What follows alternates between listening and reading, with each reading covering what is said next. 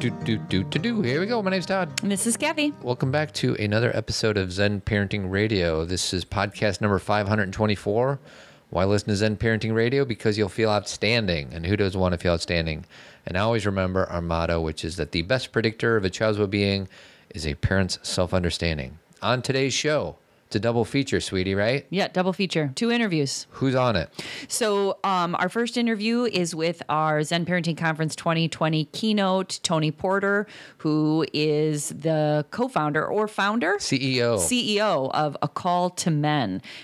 So during this interview, we talked to him about A Call to Men and what their mission is, but more specifically about our culture and about what masculinity really means and how to talk to parents about raising healthy sons and daughters. Yeah, he's got a really awesome TED Talk, which is, I think, one of the first ways that we That's how we were introduced to him. Yeah. So I've just been a huge fan of Tony's, and I'm so glad he's going to be at our conference.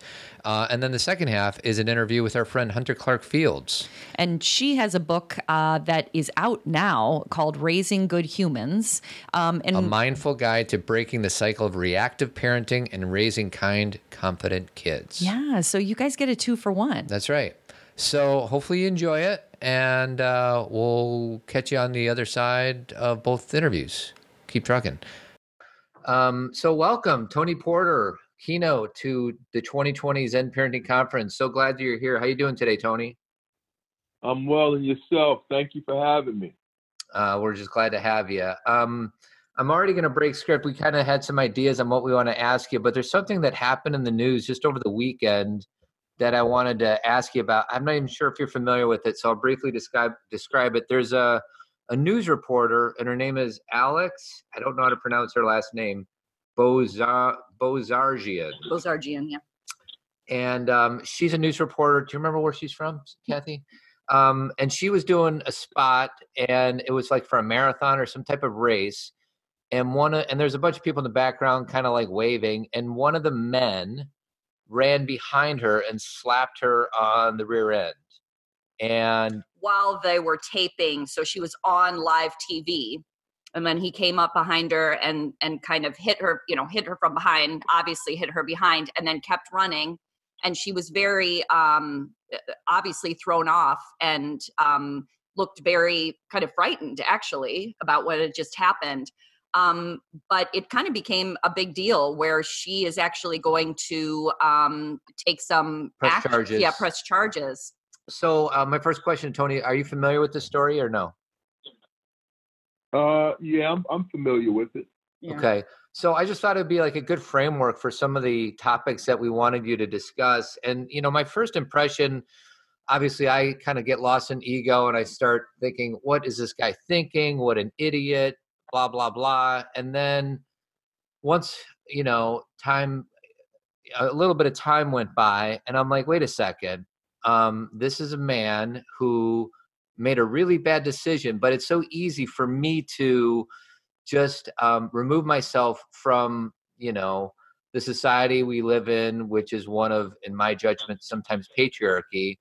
And I'm trying instead to find myself how I've done similar things that objectifies women. So my invitation for the audience, and I want you to comment on it, is like, as a man, how have I done something like this? Because it's just too simple and too easy to just attack this man. And I think that he deserves whatever legal things that are coming his way. But I just wonder if you have any thoughts on not necessarily, attacking him, but like how we talk about it. How do we talk to men and explain to them why this is not okay for men who have thought this is no big deal? Like, what do you say to people who struggle with this?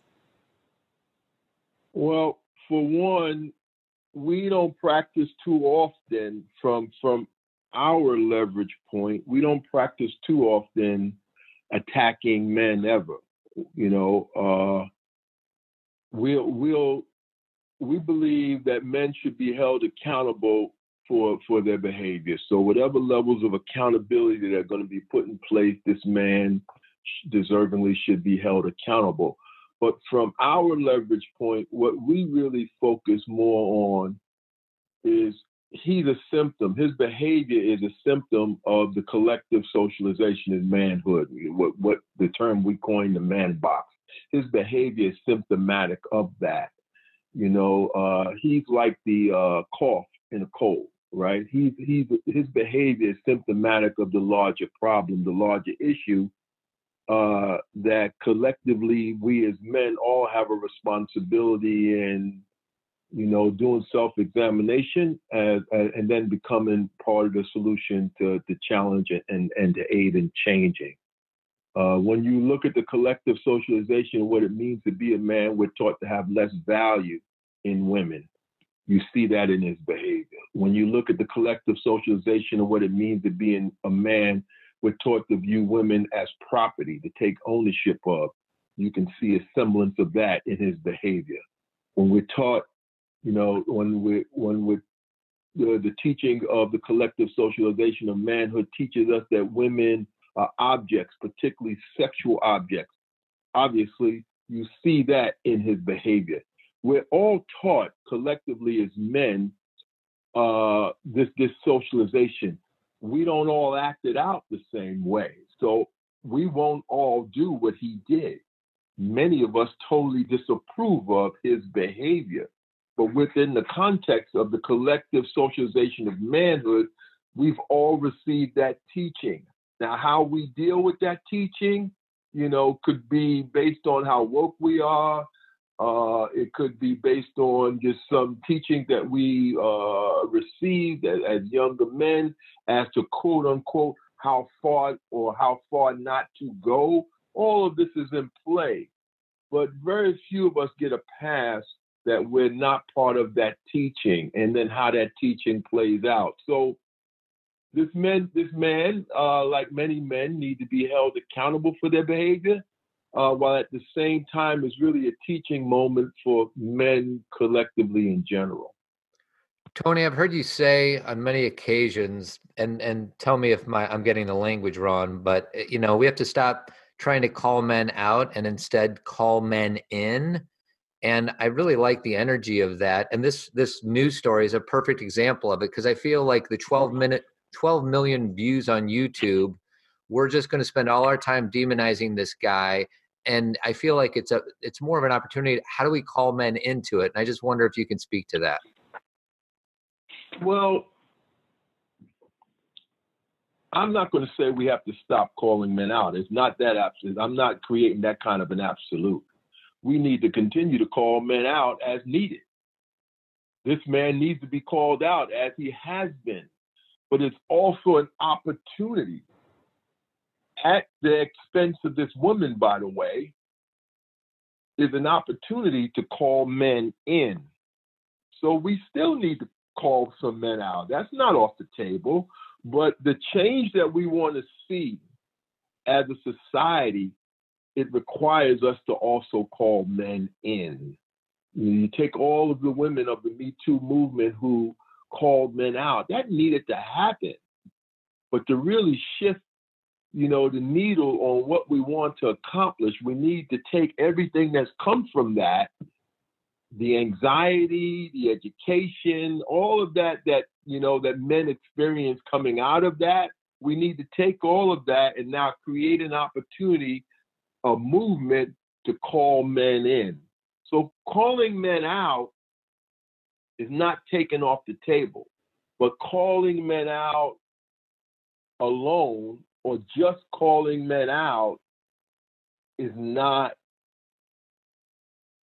the solution in of itself. The solution also, which is ending the violence, requires us to also call men in. So this is an opportunity. He needs to be called out. That's hands down. But, and again, at the expense of the woman he assaulted, we now all, because that's what that was. That was called sexual assault. It was an unwanted touch. It was a sexual assault. But now having called him out, we need to use that opportunity, again, at her expense, to call men in. Mm-hmm. You know, Tony, I work with women, and one of the things that, you know, when we talk about this, both of those things that you just said, calling men out, calling men in to have a better understanding. And a lot of what I have found in this process is I've learned, and through Todd and through your work, a lot more about men and their experiences, you know, the man box that you described, but also the extreme loneliness that a lot of men feel. I've learned about the statistics. I don't have them off the top of my head, but that there is a really extreme male loneliness out there. And I'm wondering, you know, what your thoughts are about that and how that contributes, how that's a part of the man box. Why are men so lonely? Well, it is very much a part of the experience of men,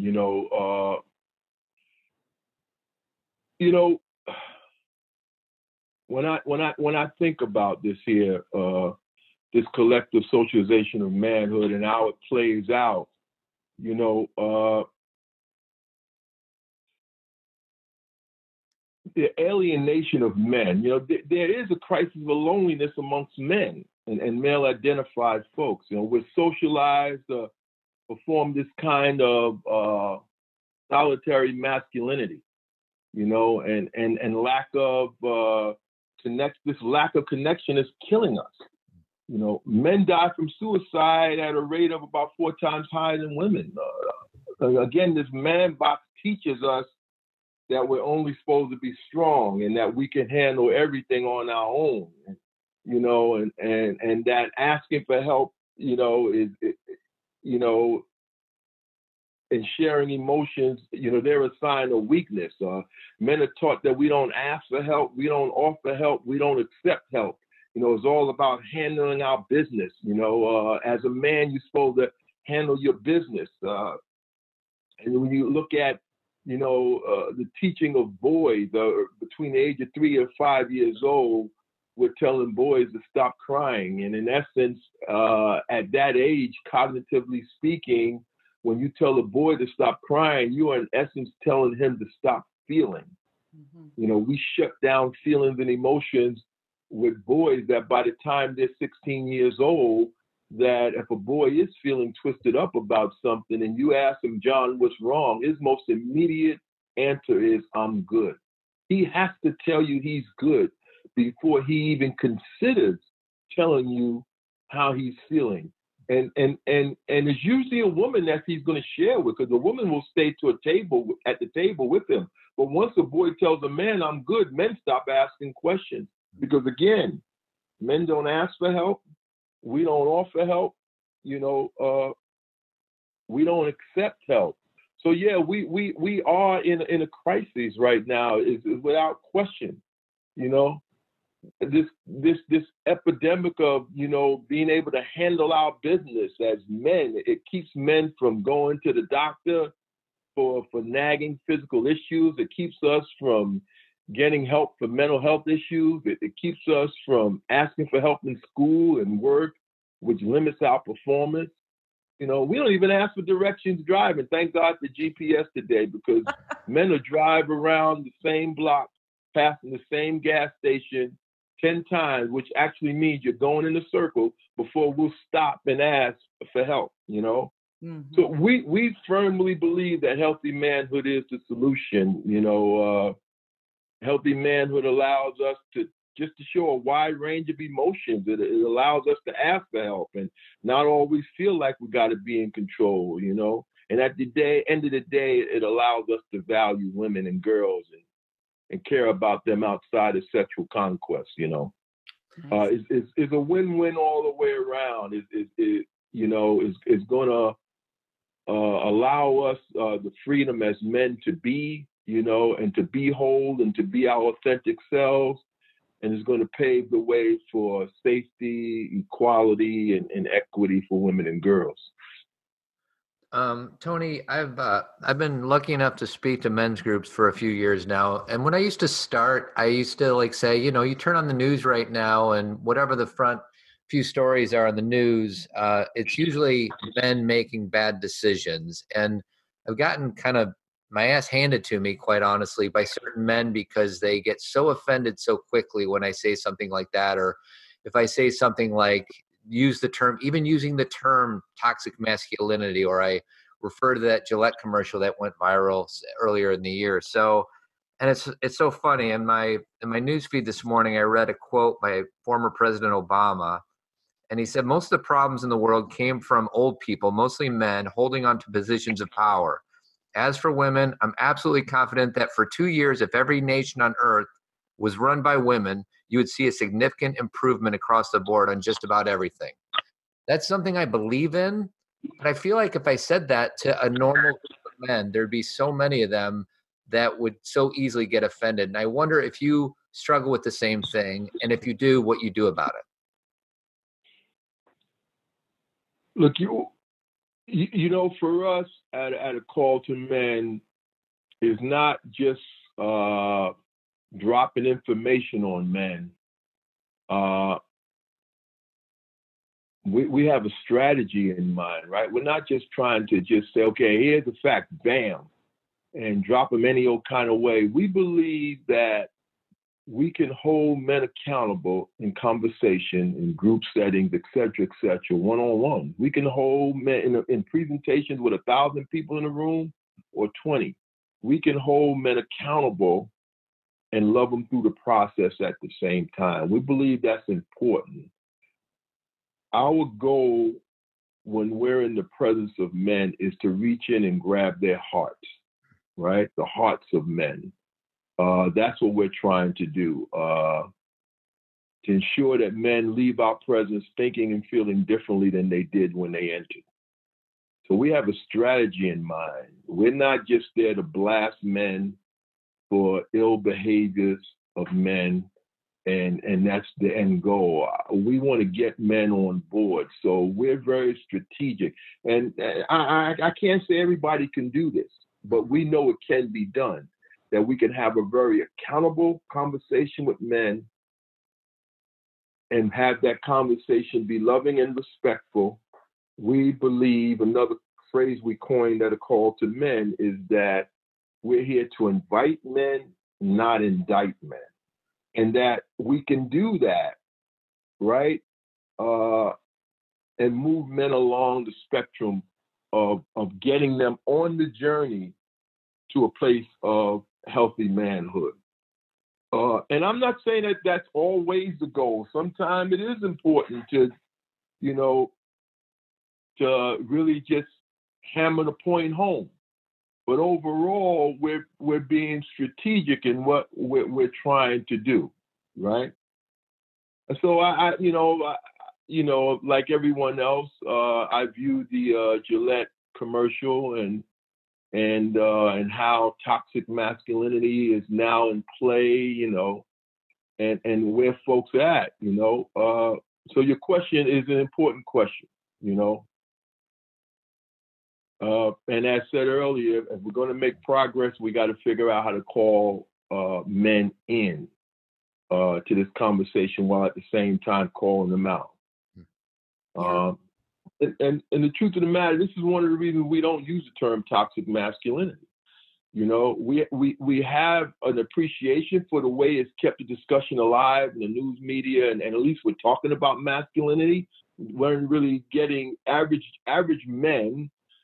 You know, had many of them. I'm almost comfortable in my assumption the average man might not have never even had a discussion on masculinity, right? So we're very, very happy that that's happening. Like on podcasts like this one right now with you all, we're talking about masculinity. But, you know, for us, this is our issue. You know, if we allow men to separate themselves by saying, I'm not that bad, look at them, those guys over there, they're the ones with the toxic behavior. You know, we're missing, you know, the greatest potential for change. You know, we believe that collectively as men, we have work to do, that all men are socialized, you know, to view women as object property of less value. We believe these ideas are taught to men consciously and unconsciously, and reinforced by society. All right, so there's a lot going on in this space. There's a lot going on, but how do you love men and hold them accountable at the same time? How do you talk to men about, a lot of what we're doing, we're just kind of on remote control. We're just doing tradition. We're just doing what we've always been taught. We haven't really sat down and had critical conversations about what this means. We are, in essence, the first generation of men ever being held accountable for the ills of a male-dominated society. We're the first generation of men, as a result of that, being asked to promote healthy manhood. We're the first generation. So, for us, we talk a lot about, we're the first generation of men really just developing a voice to talk about these issues. This is all relatively new. Within the last 30 years or so, if we go back that far, we all wouldn't be on a call right now, on this podcast right now, having this conversation. So how do you be with men and not, beat them up in the process is really, really important. And this, I want to say one thing, last thing on that, is an art versus science. Is an art versus science. Is a skill that you have to acquire. But in order to acquire that skill, we have to practice. And that's what we want to do, get men, in this space to practice. And one more last thing, because as men, we love control and we love perfection far too often. That's not going to work here. We have to be vulnerable. We have to take risks. And the truth of the matter is we don't have a lot of time to waste. So this is a plane that we're going to have to build while we're flying it. Yeah. Yeah, to your point about how this is like the first generation where this is being discussed and we're actually, bringing this out in the open and it's becoming part of our culture, at least to, discuss it. And, Todd and I, the majority of our time we spend with parents talking to them about, how they're raising their children. And a lot of the parents we talk to who are raising boys, their question is, how do I start? How do I start this process of raising my boy? And I'm putting this in quotations differently. Like, what do I do differently? What is, and again, I know this is a huge question because there's so many pieces, but what is your best suggestion to parents who are raising boys that they can pay attention to or do a little differently to make a shift in this culture? Yeah. That's a great question. Many times I'm talking to parents, they're very nervous about this because they may very well know the right answers, but they're very, very fearful of their son being, quote unquote, a pioneer. Because knowing the right answers we also kind of know that we know the kind of man we want our sons to be, but we also are fearful of what that then means for his experience from childhood to adulthood. We're frightened by that. If we could just say, what kind of man do you want your son to be? We can name it all and very comfortable. But then if we talk about what's his journey to adulthood, we get very, very frightened by what he may experience. But, just to answer that question, I would say we need to listen to our boys about, who they say and who they show us that they are, and one thing that's very, very important to us that are called to men is allowing them to be their authentic selves. Acknowledging we still live in a time where the man box dominates, right? I coined that term way back in the mid-1990s, really referring to this collective socialization of men. And we talked about this already, about boys being discouraged from showing their emotions at such an early age, how we push them beyond feelings to aggression. Right? Straight from feelings, not even straight from feelings, no feelings but aggression. We can see how this is reflected in, you know, the things that boys. I just find for church, you know, we help out children in the community that you know, that are less fortunate, and I selected a 9-year-old girl, and was talking to my wife and other women in church, and you know, women who have 9-year-old daughters about, you know, what's the appropriate gifts for her, that's something that she would like. And we was talking about boys, I would know automatically, you know. Video games, right? Video games, you can, you know, when you think about boys, right, you know, but the truth of the matter is you can reflect the aggression that we teach. When we move boys away from fields to aggression, you can reflect it back to video games, to music, to movies. Unfortunately, to pornography. You know, the average age that a boy first views pornography is 10 years old. That's the 5th grade, right? Mm. And if we allow that boy to continue that process without interrupting it and guiding him and even helping him to make sense of what he's viewing, you know, 13, 14 years old, the stimulation process that comes with pornography, he will no longer be watching what might have been his intentions early on, was to see two people having sex. By the age of 13, he's watching denigrating, dehumanizing, and violence toward women. That's all he's seeing. Our boys become misogynistic in that process, right? The hatred of women sets in many cases on our boys, you know, when they're still adolescents. So, you know, when come back to parents, you know, teaching about the man box, you know, and the harm that it's causing, you know, from insecurity, pain and shame, detachment, and again, far too often violence. Yeah. Go ahead, Tony. I'm sorry. I just lastly on that piece, there's a couple of things I also want to say on that piece that, you know, how do I say it? Understanding, practicing, promoting healthy manhood. At the end of the day, we believe that's the solution, right? So we're talking about parents, from bullying, suicide, mass shooting, all of that stuff. All of it is wrapped around this.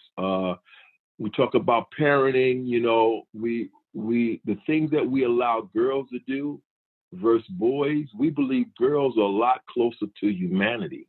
So having a full expression of feelings and emotions, right? The ability to ask for help, the ability to say, you know, this doesn't feel good, that doesn't feel, I'm sad, I'm happy, right? The ability to say, I don't know. We allow girls to be vulnerable, right? And boys are taught to be in control, right? We can challenge this here. The truth of the matter is, if we begin to teach boys what we teach girls, we create healthier men at the end of the day. So Tony, as we let you go, one last question. We use pop culture quite a bit as a vehicle to kind of, you know, laugh and cry and teach ourselves a little bit. Do you have any, you know, for the moms and dads that might be listening and they have like whatever, 8-year-old boy or 12-year-old boy or 15-year-old boy, are there anything that sticks out in your mind that you that you think would be a good vehicle towards healthy masculinity, whether it be about movies or books or even athletes that are displaying healthy masculinity? Is there or screenings, or basically, is there anything in the culture right now that you've been impressed by, you know, like a movie that's really had a good, you know, message, or a book that's had a good message? Or have you seen your work that you've been doing so long, are you starting to see that translate into pop culture? Oh, wow. Got me a little stuck on that question there.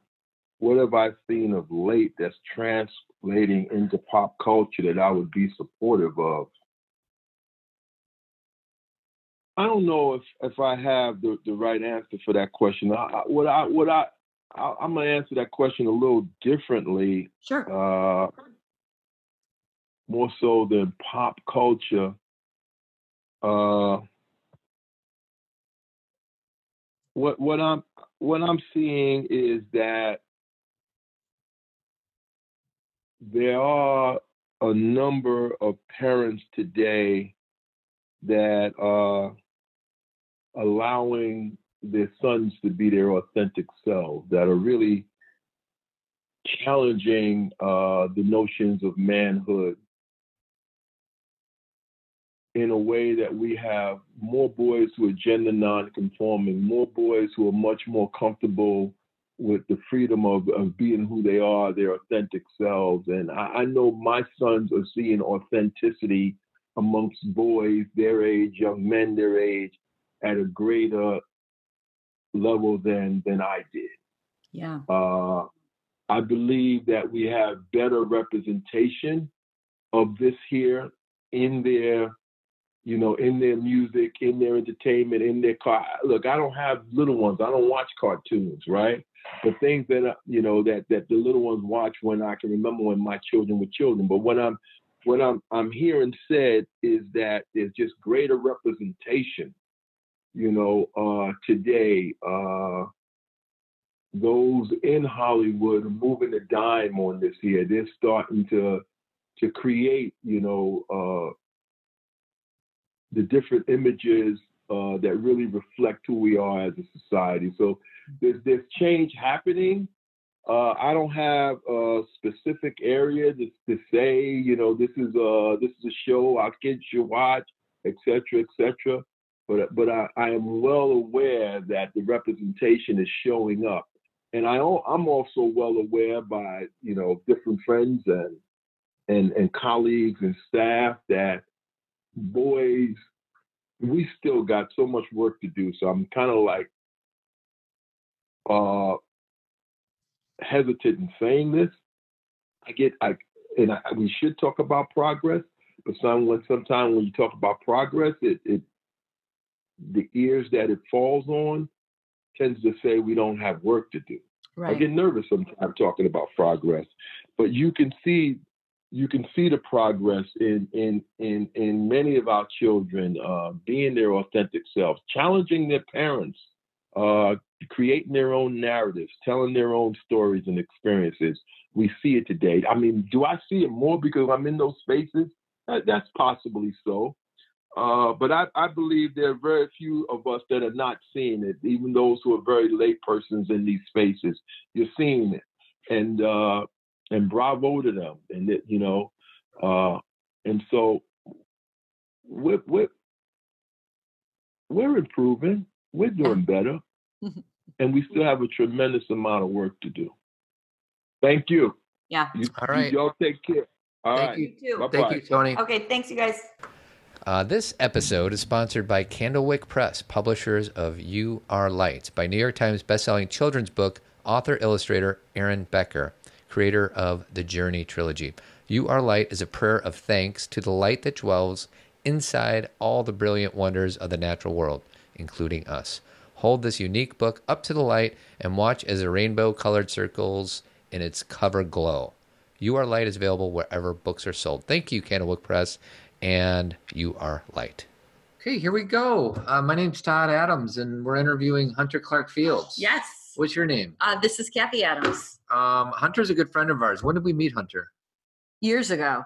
Several. It's been a while. How many years, Hunter? 7? 6? I don't know. Something like that. Yeah. I started listening to you a long, long time ago. I'm one of the OL original listeners, I think. That's right. Yes. Yeah. Right. Or OGs. So Hunter has quite the path herself. She has a book coming out. What's the release date? December 1st, and it's called Raising Good Humans, a mindful guide to breaking the cycle of reactive parenting and raising kind, confident kids. Wonderful. Before we get into the book, you've been doing a lot of different things that got you to this point. Will you give us kind of some cliff notes of where you started and how you got to where you are? Sure. Yeah. I started getting into mindfulness as a teenager because I desperately needed it. I started reading about it, and it just provided a lot of relief reading about it for me. And then about 10 years after that, I finally was able to kind of sit and do my own meditation practice after reading about it for a decade. And that was like a game changer for me. And it really evened me out and allowed me to take bigger steps in my life. And then I thought, okay, I'm going I'm going to be great. Like I'm pregnant with my first child. I'm sitting in this meditation group and I'm thinking, oh yeah, like I got this. She's going to be this calm, peaceful child because look at where we are. And then it just so wasn't like that. It was a, big shock to the system. And so the difficulty, the intense, psychological, physical, all the challenges of moving into motherhood, were just so intense for me as a kind of a highly sensitive person. I just felt it so much. I started listening to you guys then, and I started also like blogging about my experience and writing about my experience and the importances of creating a daily self-care practice and things like that. So as I started to do that, then I started to expand and kind of dive into learning. How many kids do you have? I have 2 daughters now. Oh, and how old are they? 12 and 9. Okay. I know, Hunter, I remember there was a time, it was years ago, but I remember you emailed me and asked me, because I guess I was talking about yoga on the show, and you said, do you really do a full yoga practice when your kids are around? I don't know if you remember asking me this question. And your kids are a little younger than mine. So like my youngest is 12. So, and then, I have a 16 and a 14-year-old. But I said, well, not always, but sometimes. And you were like, I can't, your comment was something to that. I can't even imagine being able to do that at this stage where, because you were doing yoga, but you were like fitting it in between. So do you, now that your kids are the age they are, do you feel like you have more space for you?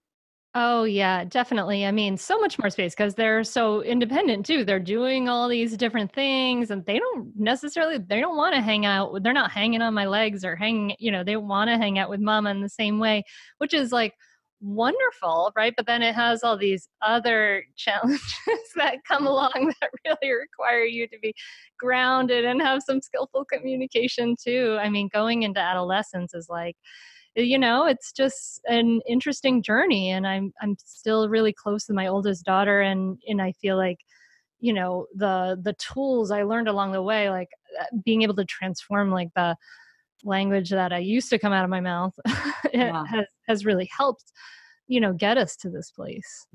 Yeah. But why'd you write the book?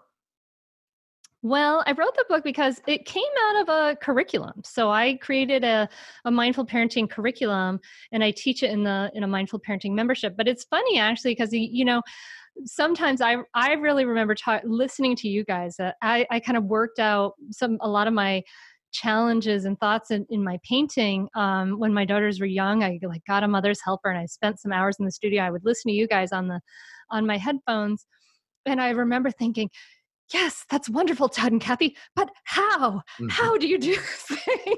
And so in some ways, like there's a lot of how in this book, how do you practice this thing? How exactly do you do this? How do you take care of those big feelings? How do you, cultivate more self-compassion? How do you respond more skillfully? So I really for me, I was like really interested in the nitty gritty of like, how do I do that? And so that was like a real, and I really felt like I was in a big sense failing at parenting, like as far as what my expectations were. I was like yelling at my child, I was scaring her, and it hurt my soul so much to see that, I could just see this generational pattern, see my father's anger, like kind of coming out, that same feeling of this is unacceptable, all this stuff coming out. And so it was so important for me to figure out how. And I really felt like, okay, like if I can do this, and I'm as terrible at this at this moment as anyone could be, in some ways, like you can do it too. And here's how, basically. Well, and I'm somebody who likes step-by-step stuff, and Kathy does not. Like we just recorded a podcast this morning, and it was about Imago Dialogue by Harville Hendrix. And I like this is what you say first, second, third, and fourth. And for Kathy, it's just a little bit, I don't know. How do you? Well, it's not that I don't like it. I mean, I appreciate that it's available. Like it's good. Like we need structure to begin a process. Like it's not as if I'm against it. It's that I think when when I get to a place where, and this has a lot to do with just that I do this for a living, is that you get to a place where things become more intuitive, and you are working from, you're not like like I remember when I was in school or just getting out of school, and everyone's like, what's your favorite therapy? And what therapy do you use? And are you behavioral, or are you Gestalt, or you? And I'm like, I don't even know. It's all like blended together, where now I have more of an intuitive, experience when I'm talking with people, where I'm not trying to use just one behavior. And so to that point, Hunter, like, give us an example, like one of your chapters, choose your favorite one, and give us some examples of some hows that you share. Like if it is regarding something, something specific where you're like, this really helped me, something that you want to pass along, or. Sure. Yeah. I think really one of the most valuable chapters for me the information for me to pass along is really the chapter on self-compassion, because the whole, it's the foundation for everything. Because if you're doing any kind of wanting to grow and learn anything at all, and you're greeting yourself with that really harsh, mean voice in your head, then you're going to be like stuck in that little box of being scared to take those steps and inevitably have these human moments. And so for me, the practice of like, how do I practice self-compassion was really helpful. This idea of it both being a practice you can do in the moment where you have a human mistake and you mess up, and a muscle that you can build. So as far as like a muscle that you can build, that sort of part where you can practice kind of regularly, daily, that just that basic loving kindness practice of saying to yourself, may I be safe, may I be happy, may I be healthy.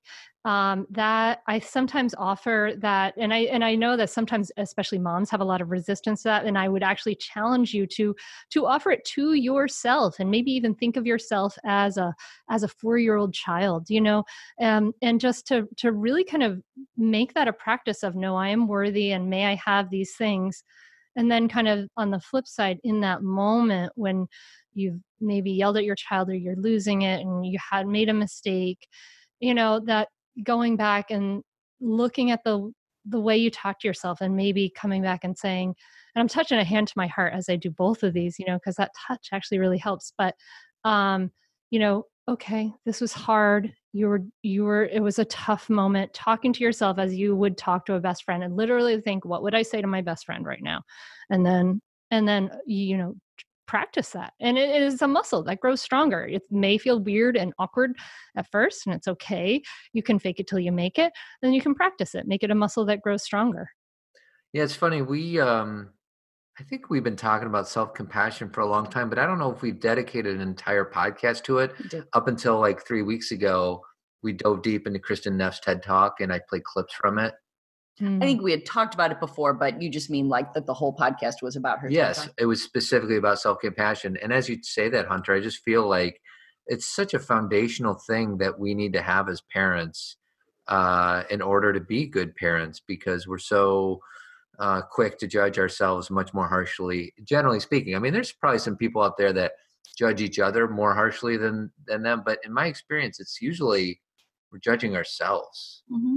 Well, and all the information in your book and everything that you're focusing on, I kind of just view it, when I talk to people about these things, like it's an alternative. Like self-compassion, it's one of those things where, like you said, in the moment, you can notice yourself getting angrier and angrier and blaming your child and doing that. And it's like, what's an alternative? Because that's what I'm sure you hear this too, because I know you teach a lot of moms.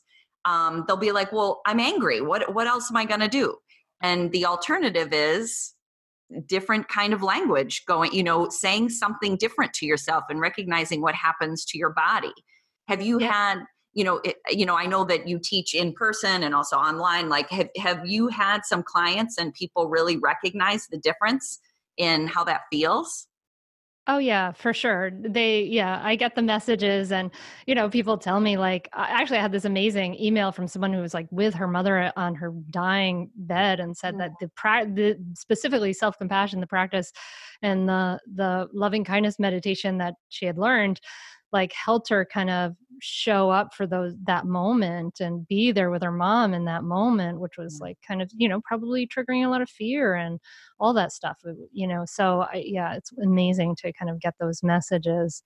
And like, there's so many things, like even in that, like, what's the alternative, that whole idea of like, even, there's baby steps we can kind of take towards these practices, right? Like in, I also talk about like acknowledgement, right? Just acknowledging, saying what you see, what's going on, right? This is like a basic, like how to kind of being mindful and aware in that present moment. But like when you're starting to get frustrated and starting to get annoyed, saying out loud, I'm starting to get frustrated and annoyed.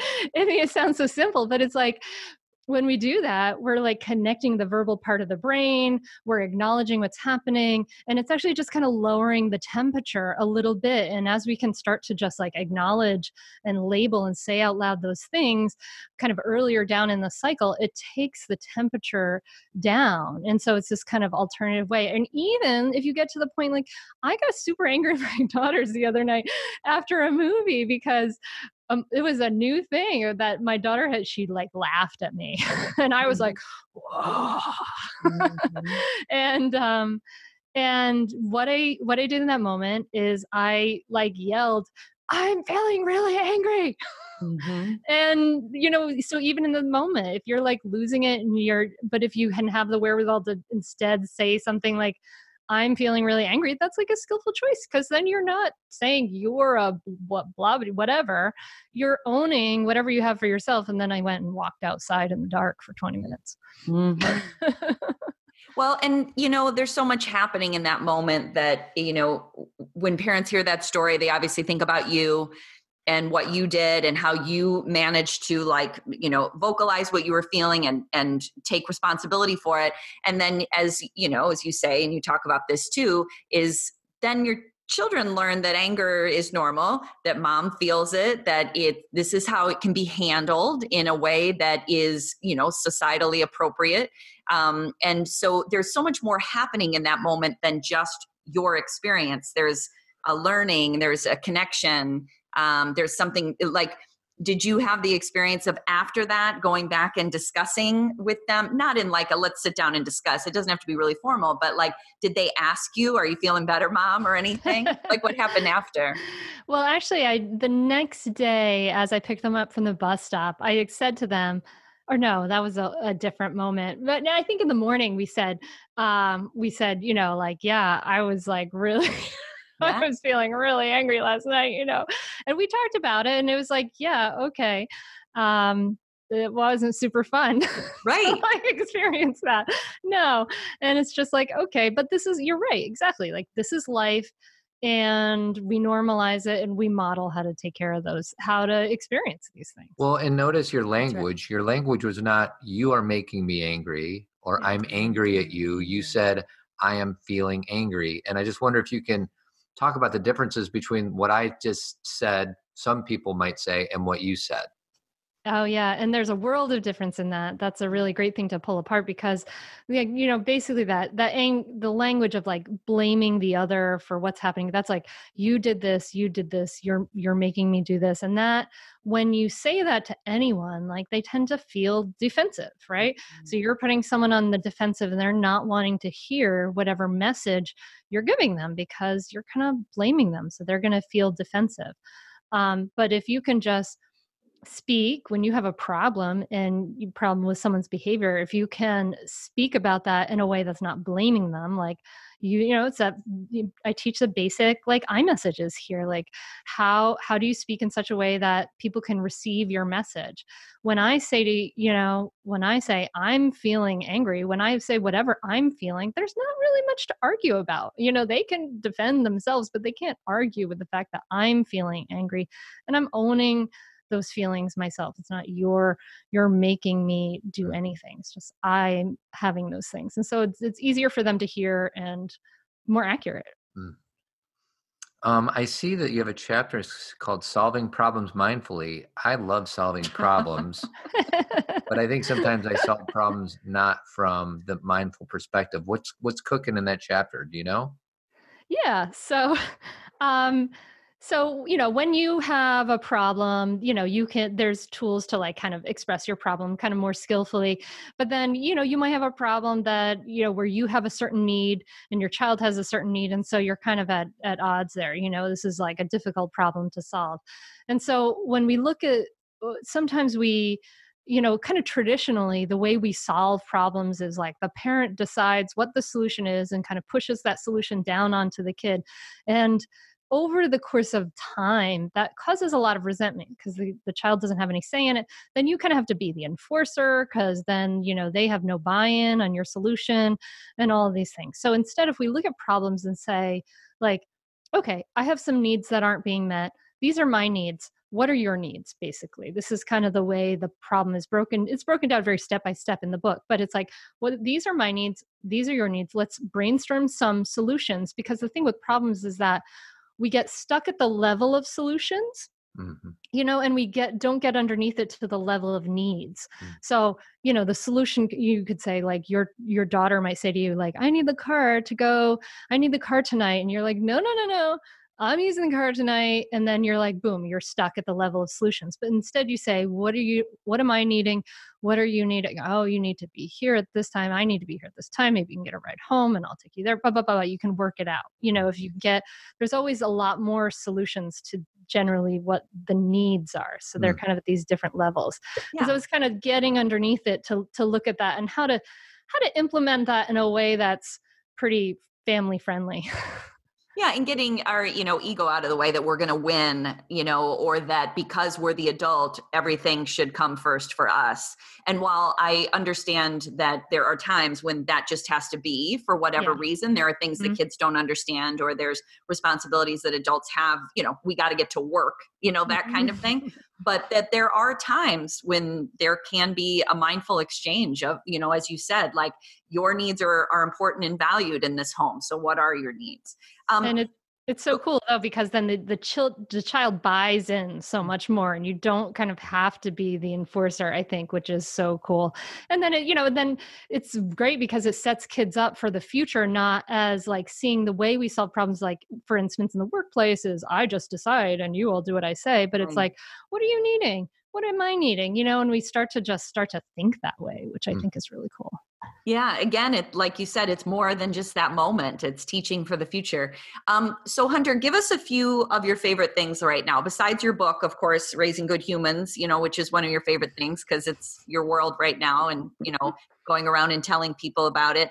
But is there anything you're watching, listening to, enjoying that's been helping you either in a self-care way or in a more formal, like professional way? Let me think. It's funny because my podcast listening has really shifted towards like, I don't want to learn anything on my podcast anymore. And now I just kind of want to be entertained and laugh. And so this is kind of a funny one that maybe like for that, if you really, really want to laugh and you have a fairly okay stomach, the podcast, My Dad Wrote a Porno, is so funny that I've found it difficult to drive sometimes while listening to this podcast because I'm laughing so hard I will fall off the gym equipment or I will find it hard to drive. So that is hilarious, and I would totally recommend that. I really love it's like in its something season. It's I don't know. It's this 3 people from England. It's this guy whose dad actually kind of wrote this like amateur novel, and then his 2 friends, and they're British broadcasting, and they basically tear apart the terrible writing and ridiculousness of this. Anyway, it's so funny. So I go for that for laughing, and Wait, Don't Tell Me, the sort of classic NPR show. I'm really loving, as far as another great book that kind of dives deeper into one topic that is in my book. There's 2 books I want to share with you. And one is Carla Naumburg's How to Stop Losing Your Beep at Your Kids. Will not say the word. Rhymes with ship. Anyway, fabulous book, and she's really funny and very down to earth, and I love her. And I'm also really loving, for the third thing, I'm really loving Kate Northrup's book, Do Less. And she was a podcast guest recently, and it's just really a fascinating look at how we can kind of work with our own natural rhythms and cycles to be actually more effective by kind of doing less, which is very cool. I love that. I love her too. She's wonderful. And it's funny that you say that. I was just reading something. I think it was my note from the universe this morning, and said something about daydreaming and doodling and how the ability to just do that allows you to, tap into more of your genius and more of your energy. And it's not like it's the first time I've ever heard that, but those reminders are really helpful because I am a doodler and a daydreamer, and sometimes the productivity messages in my head, overpower that. And so I really like the idea of why doing less is actually vital that's actually helpful rather than distracting. It's helpful. Well, it's funny, like I go in waves. Like I'm a pretty big consumer of like self-help content, as I think you are, Hunter, and Kathy is. And I think your point is really valid. Me too. In that, get away from all that for a while, and then it just makes it more fresh when you come back to it, Well, and you want it to feel authentic. There are times when no books are speaking to me and no podcasts are speaking to me, and it's not a decision like I'm done. It's like it going back to what you said about being natural. There's nothing that's calling to me. And if a funny podcast or a more political podcast or a more like, I love crime and stuff like that. I love true crime stuff. Yeah. And it doesn't quite fit all the other parts of my life, but I enjoy it. I like listening to a story. So I'm right there with you with kind of ditching it for a little while so we can come back to it. And we got to shake it up a little. Like we get into these kind of habits and grooves. My husband and I were just talking about this last night. We took our kids to the YMCA and they were in the pool and he and I were sitting in the sauna. And we're like, why do we never go to like a roller derby event? Like we never go bowling or skiing. Like we never do any of that stuff as a family. And we're like, why don't we do that stuff? Like we should just we were thinking of like, maybe we'll just try to do something that's like something we don't usually ever do like once a month every year next year. So we might implement that plan. We'll see. Change it up. Well, Hunter, this book is wonderful, and I appreciate you, like you said, it started as a curriculum, and then it became a book that people could really access and work through, and thank you for sharing it. I just want to give you a chance to kind of just promote, obviously, the book, but anything else that you do to our listeners? Well, sure. So Raising Good Humans, you can buy it at raisinggoodhumansbook.com. And there's some book bonuses. If they sign up before the end of the year, they'll get some special book or if they buy the book before the end of the year, they'll get some special book bonuses. And I would encourage them if there's the Mindful Mama podcast. I've had a great chance to talk to amazing experts, including you two guys. And I really enjoy it and have a good time there. And so that's all at mindfulmamamentor.com. Awesome. Thank you, Hunter. Thank you so much. We'll see you at the conference on February 28th and 29th. Hunter Clark Fields, everybody. Thanks so much for joining us, Hunter. And for the rest of you listeners, we'll catch you next week. Have a good week. Have a good one, everybody. Thanks for listening, everyone. Remember to subscribe to the podcast so you never miss an episode. And feel free to leave a 5-star review on iTunes. It helps people find us. Also subscribe and review our Pop Culturing podcast, a Gen X viewpoint on movies and TV with an emphasis on personal growth and self-awareness. It's basically the flip side of Zen Parenting Radio. Do you want more Zen parenting? Check out our third podcast, otherwise known as Team Zen. One of our team members described it as an advice column meets group help meets like-minded community. With your $25 subscription, you get 2 live Zen talks with an opportunity to ask us live questions, plus a Facebook community where you can interact or just listen to like-minded parents. If you can't join us live, you can still access all the Zen talks through the Team Zen podcast app. Zen Parenting Conference 2020 is February 28th and 29th. We'll be discussing sex ed, gender, anxiety, neurodiversity, and healthy relationships. Go to zenparentingconference.com to get your tickets. Interested in inviting us to speak at your conference or organization? Go to zenparentingradio.com and submit a speaker request. And while you're there, check out our upcoming events, or you can purchase one of my 3 books. If you ever shop via Amazon, you can help us out by first going through the Amazon link under the Support Us link on our homepage. It doesn't cost anything to you, but we get a small commission from Amazon. And guys, I have a one-on-one coaching practice. It's called Coaching for Guys. You want to achieve a better work-life balance or deepen your relationships with loved ones? We can talk in person, phone, FaceTime, you choose. And don't forget about Tribe Men's Group. We have a virtual community from men all over the world. Head on over to tribemensgroup.org or shoot me an email at todd@zenparentingradio.com. It's an opportunity for guys to come together and talk about what really matters. Finally, I want to give a special thanks to our founding partner, Jeremy Kraft. He's a bald-headed beauty, and the company he has is Avid. They do painting and remodeling throughout the Chicagoland area. Go to avidco.net or give them a call at 630-956-1800. Thanks for all your love and support, and keep on trucking.